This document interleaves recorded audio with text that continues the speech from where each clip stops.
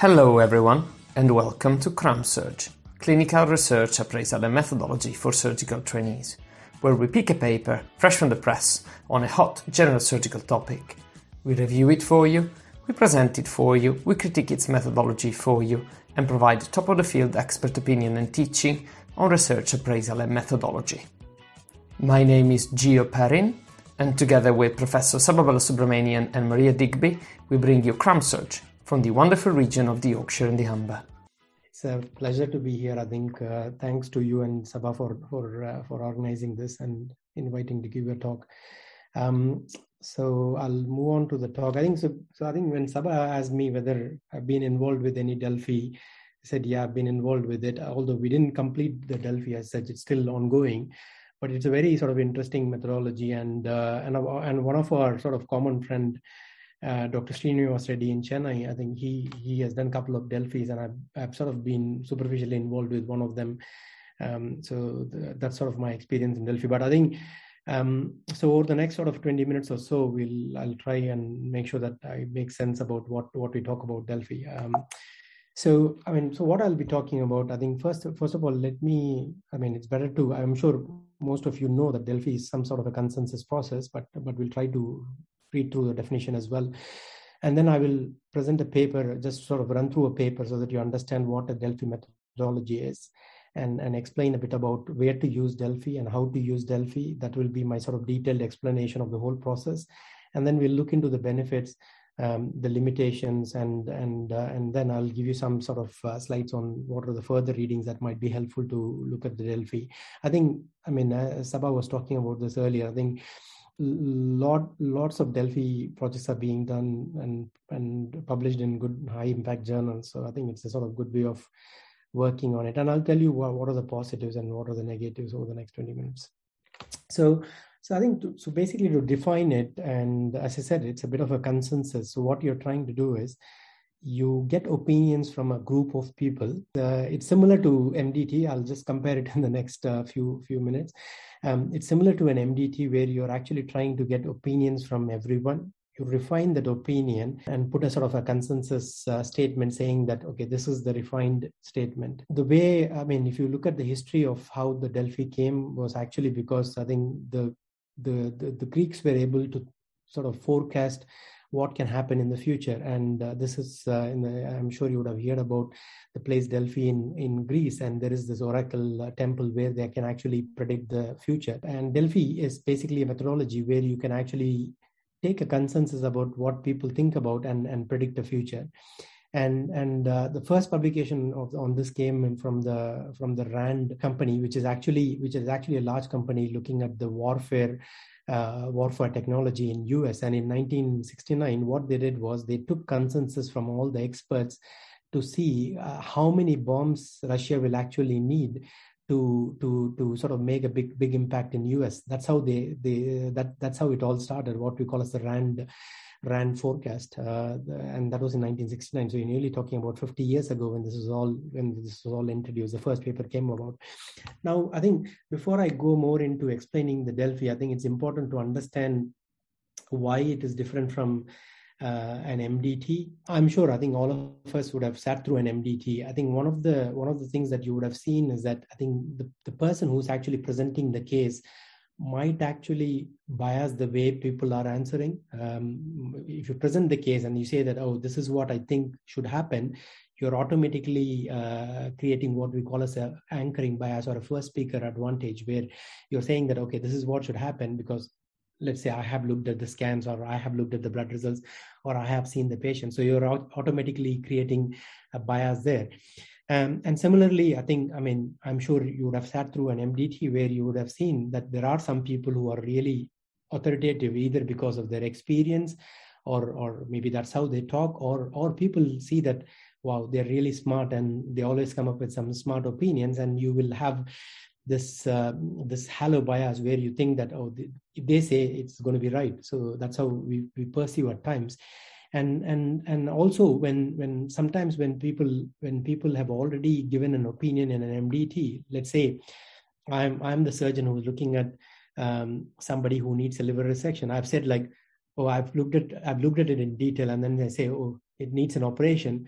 and I don't really change my because on a second thought, I might think maybe it is not indicated, but I don't change my views at the next thought, because I feel that if I say no now, people might think that this guy is not very reliable because he said yes and then he suddenly said no.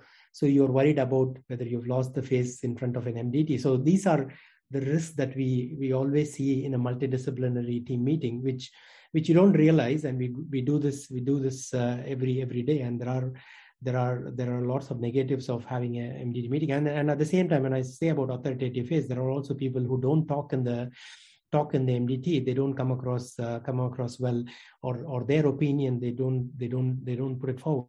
So these are the negatives.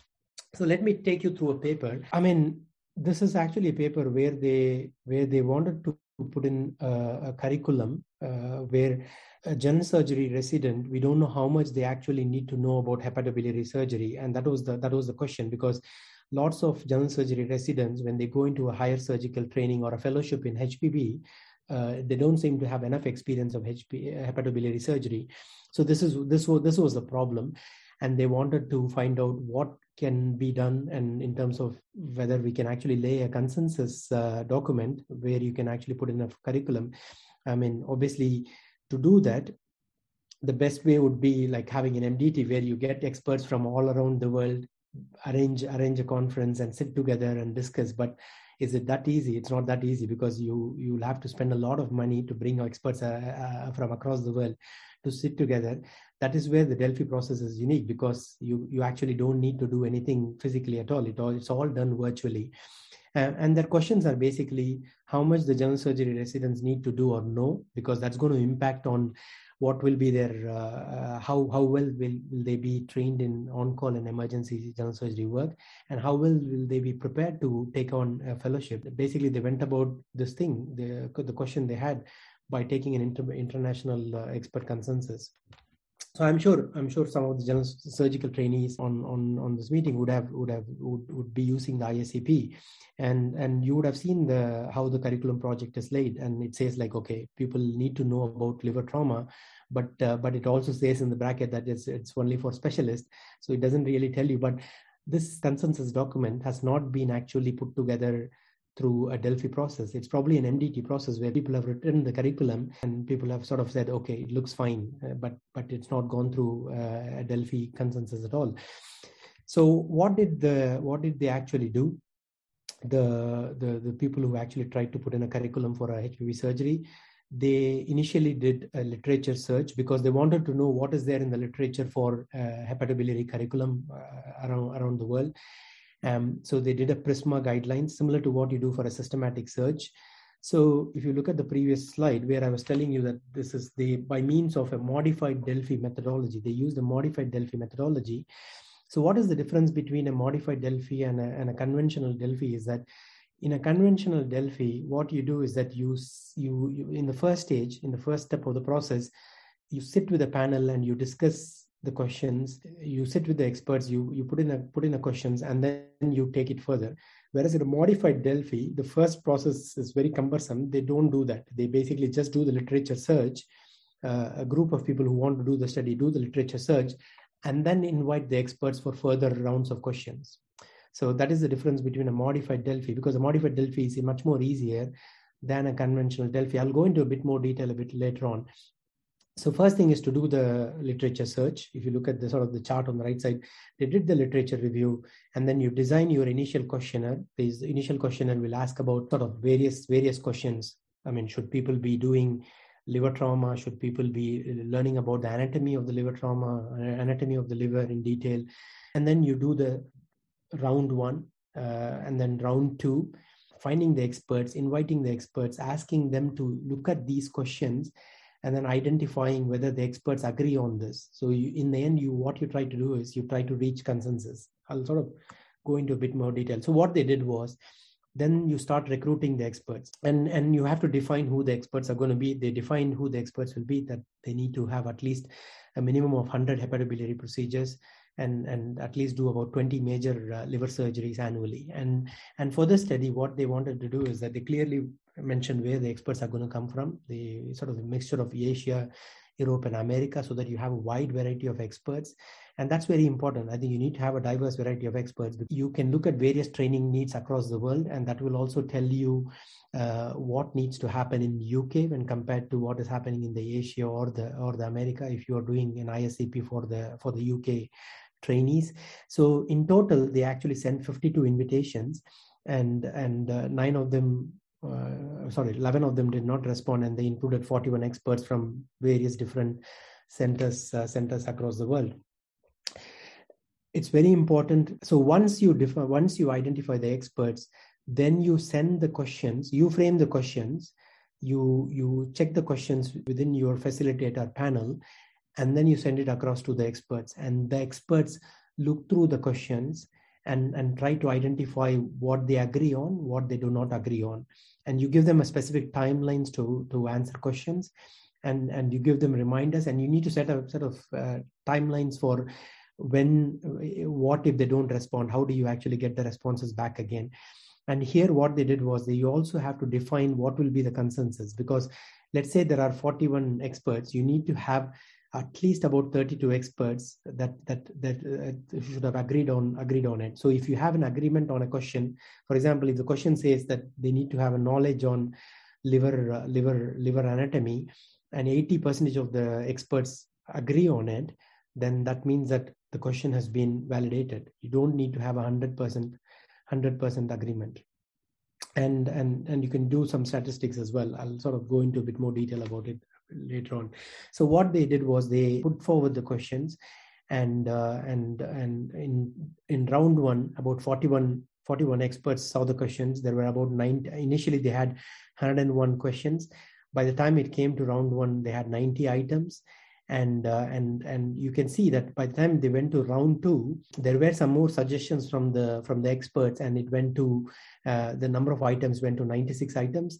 And then by the time it came to round three, there were 94 items, and you remove the items where either you feel that it won't reach consensus because there is a problem with the question, or if the experts feel that these are not the right questions to be included, then you remove them. You basically edit the questions based on the responses from the experts. And then you finally reach consensus based on at least 80% of the experts should have agreed on the question. So these were the results from the study. So if you look at they had sort of 4 domains: knowledge questions, I think knowledge of biliary tract anatomy, including gallbladder. And they looked at the median interquartile range on a Likert scale, and 100% had consensus. So they included that question into the curriculum. Similarly, technical skills, they had questions. Similarly, attitude statements, they had questions which agreed on, and then they included it. And then the post-operative care statements.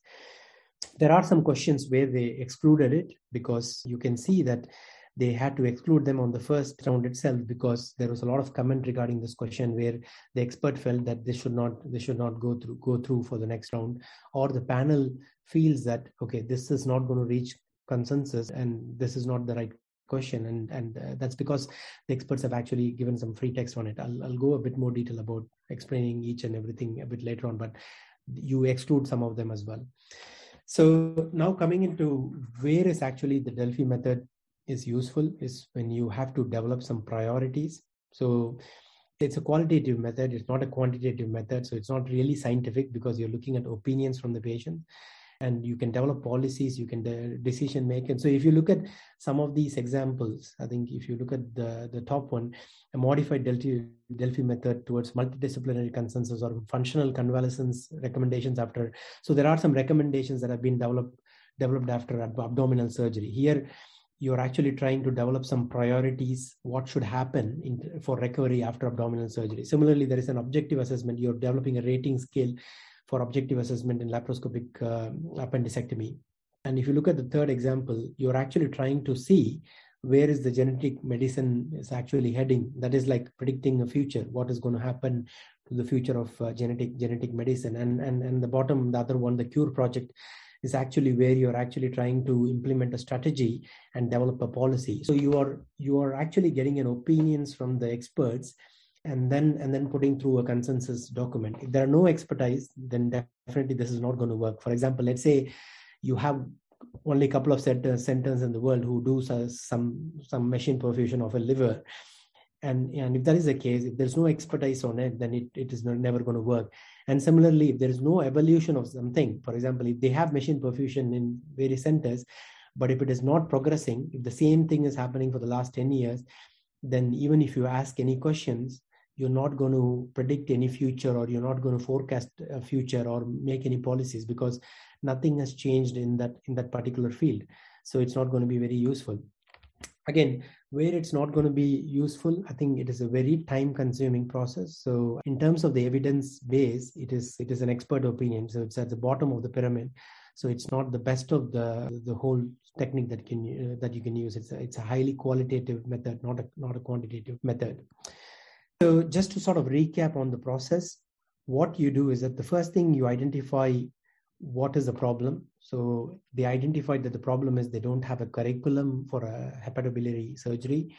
And the person who identifies the problem is the facilitator, and you have a panel of facilitators. You have a group of people who will help you. You can imagine, I think, when you put in a lot of questions, it has to come back. You need to send it to the experts. So let's say you identify 10 experts in the world. It goes to the experts, and then the experts respond to them. And if you have like 100 questions, and experts respond to the 100 questions, you can imagine the amount of work that it will create. So you need to have some sort of a coordinator with you who can actually help through and sort of see through things and do a lot of coordinator work. So it's a very time-consuming process. So the facilitator will also be helped by coordinators or somebody who can actually do that sort of administration work. Then you identify the experts, you pass it on to the experts, and it goes to a lot of iterative process where you identify what the experts are saying, and then you remove the questions, or you add questions, or you change the questions based on that, and then it goes through the experts again. So you do this multiple number of times,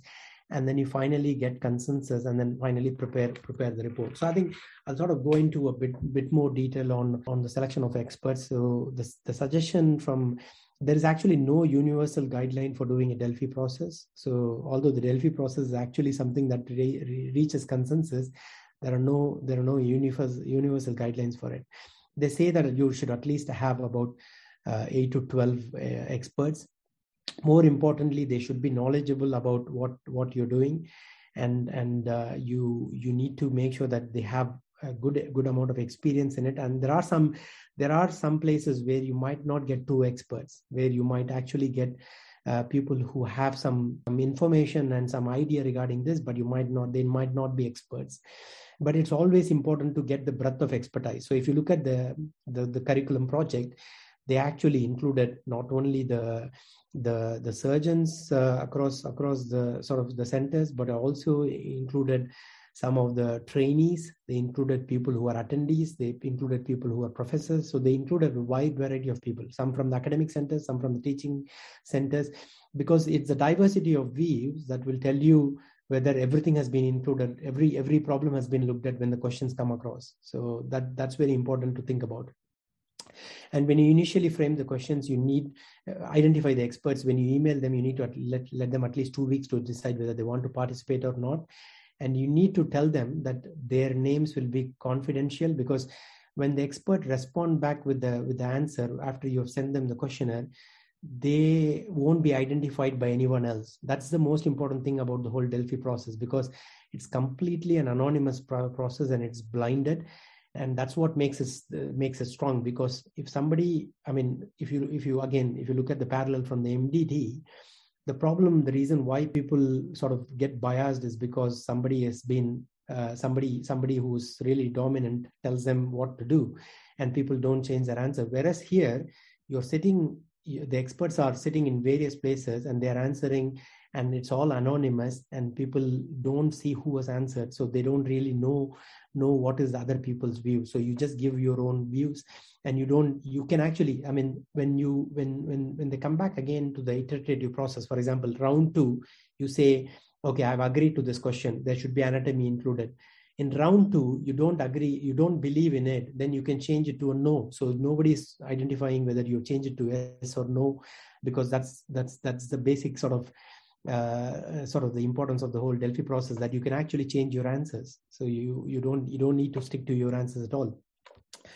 So when people are facilitating this, so because it's all done online, it's a blinded process, you need to give a very clear information sheet to the experts, and it has to be uniform. All experts should get the same information sheet, and because for example, if the questions are not framed properly, that can lead to a lot of problems. So your questions and your instructions, for example, your first round question will be something like, what do you think residents need to learn about hepatobiliary surgery?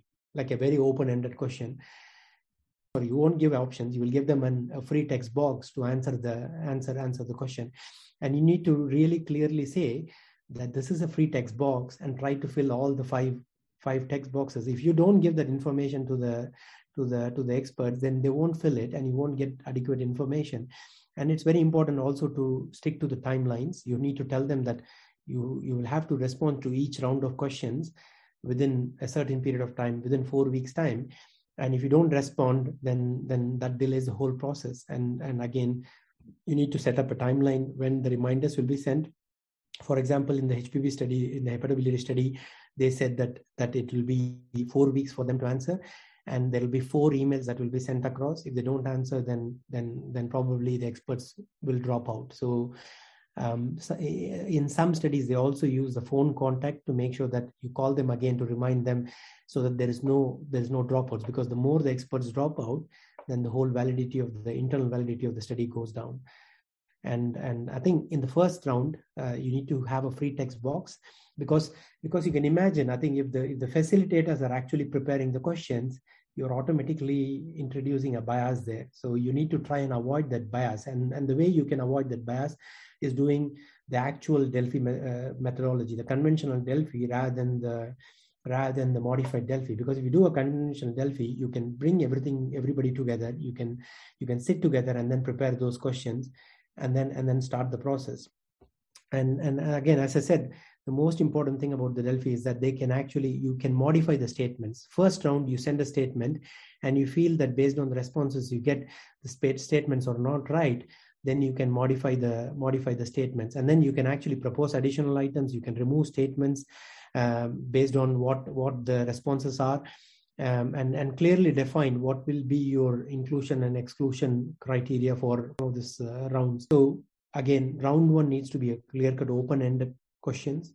This is where you actually generate a lot of ideas, and keep it to a limited number of questions. So because round 1, you cannot have a huge number of questions. You want to keep it to a limited number of questions so that you generate a lot of ideas. For example, as I said, a broad question asking, what do you think they need to know in terms of the knowledge? Then you can ask, what do you think they need to know in terms of the technique? Then you can ask, what do you think they need to know in terms of the post-operative care for HPV surgery? And then you can actually pilot this as well to find out whether this is all working well. You can send it to let's say 5 experts you identify who are not included in the final study, and then you can modify the questions, because some questions might not be very clear in the first go. So that's very important. I think the most important thing, like anything that you do in research, if your first questions are not right, like if you put garbage in, then garbage out. I'm sure you would have heard about this. And your questions needs to be very clear, not vague and ambiguous in the first round. And so you can imagine, when you put a round 1 questions where you're leaving a lot of free text boxes, you will get a large amount of data. You'll get a large amount of qualitative data, and it will be hugely worded, because some people might be writing sentences to explain each and everything. And then you have to sit together and within your panel, which is the facilitator panel, and then group them together. You can use on the left side, you can see the affinity diagram where you can actually identify specific domains and then group them in it. So I was speaking to Dr. Reddy, who has done this project on identifying liver transplant for patients who have rat killer poisoning, and he was telling me that they identified sort of the initial questions, and then they felt that probably you should have surgeons answering a specific part of the questions for this problem. So for example, if you have a risk score, then you can identify anesthetist probably will answer this particular question. Surgeons should answer this question because if you ask questions about echo, surgeons might not actually have a good answer to it. So you need to be able to pick up domains or pick up sort of, you should be able to substratify these into different questions. You need to have some affinity diagrams, and similarly you can identify the problem and then do this sort of fishbone structure where you identify each and every structure and be able to put them together into separate questions. So this is a lot of work. That's why I was saying that until you need a Delphi, don't do a Delphi, because it is very time consuming and it takes a lot of time. Then when you come to, so after you've had those open-ended questions, let's say you have sent 10 open-ended questions and then you group them together. Now you can actually put forward from 10, you will end up with 50 questions, because now you have a bit more clarity on what questions to ask. It can be it has to be a close-ended questions, because that will help you to, you can ask directly an yes or no question. So you can ask, should they be confident in doing a liver trauma? Yes or no. You can ask something like that, or you can have a rating scale like a Likert scale, where you have Likert scale, or you sort of strongly disagree to a strongly agree, similarly like a Likert scale. You can ask that. So then you go into a lot of iteration where you do round 2, then you get answers from them. Let's say from round 2, about 30% of those questions have reached consensus. To have a consensus, you should have already thought about what will be your consensus percentage. So they say that an agreement will be at least if 51% or up to about 80% of people agree on that. But ideally, people say that you should have at least about 80% consensus before you can agree on that statement. So 80% of people, experts, should agree on it. And this needs to be decided well before well before the questions are sent to the panel. And in a categorical data, let's say an yes or no question, you are thinking in terms of percentage agreement. For a continuous data like a Likert scale, you use a median score for the Likert, but it's the interquartile range that actually makes the difference. Because if there is no difference between the experts and your interquartile range is less than or equal to 1, then you note that they are all sort of agreeing and they all score 5 on the Likert scale.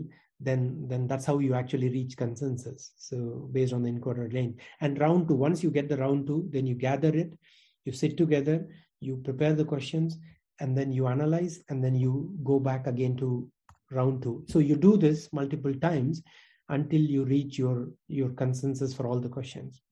So the most important thing at this point of time, at each round, it's important to, if you see the table below, this is just an example, you need to tell them what was their response in round 2, what was the response of the group in round 2, and then you need to give them an option that they can change their response, because people might change their response based on what the whole iterative group sort of expert lot are thinking. And obviously people, I think that is the chance you give them to change the response. That is the difference between let's say an MDT, the face value thing, where people are not keen to change the response, to actually letting them to change the response and allow chance to respond. And I think some people say that the questions that have already reached consensus should be taken out, because what is happening here is, let's say they started with 90. I mean, if you look at the HPB project, they started with 101, then they went to 90, then 96.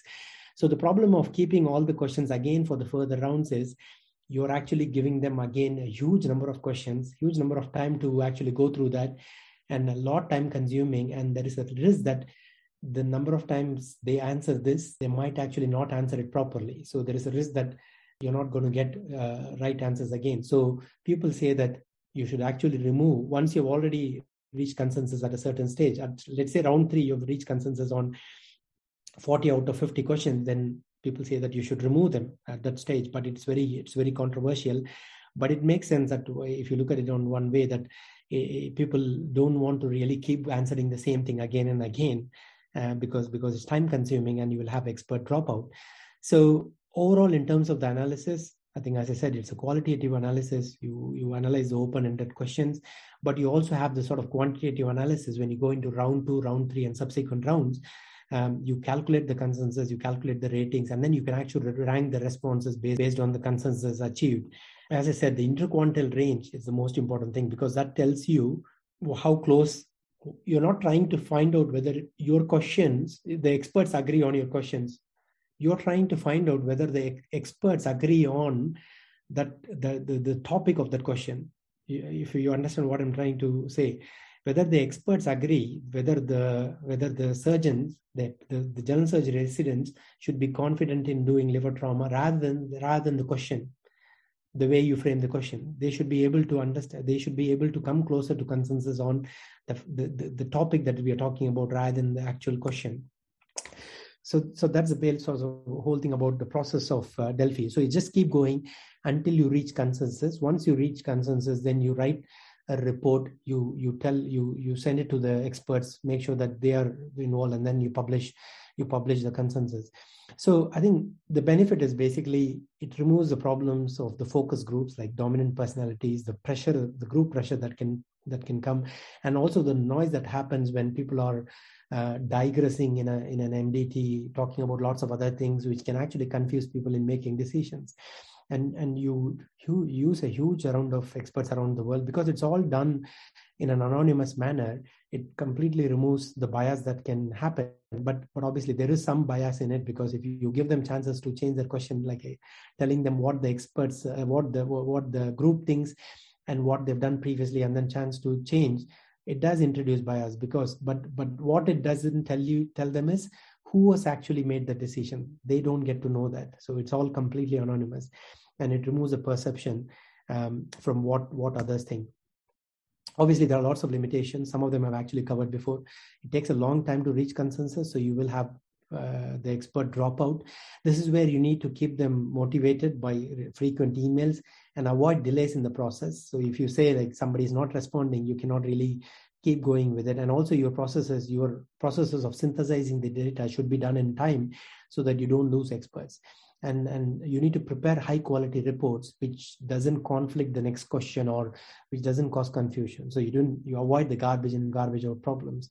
And I think, none of the questions should actually introduce bias. So that's where having the initial focus group meeting, having the initial interview might actually help you to sort of frame the questions well. And also having a diverse group of people will help, because if you have general surgery residents thinking about their own curriculum rather than somebody else senior laying the curriculum, it will help as well for them to understand what they should do. Obviously, as I said, it's all very subjective because you're talking about opinions, so the level of evidence is very less, and the internal validity of this is largely unknown. So, but it's all completely opinion based. So these are some of the things that you can read. There is a very good book I've sort of looked into when I was doing, when we started a research project on machine perfusion, which we are currently doing, where we have reached about round 4 at the moment, and it's going through a lot of iteration. And you can also look into some of the checklists that is available on doing Delphi, and the sort of link for the project that I spoke. And there's one sort of YouTube video which I found very, very useful preparing this talk as well, I think, which you can look at. Thank you. Thank you everyone for tuning in and listening. Until next time, keep running your life with our surgical podcast.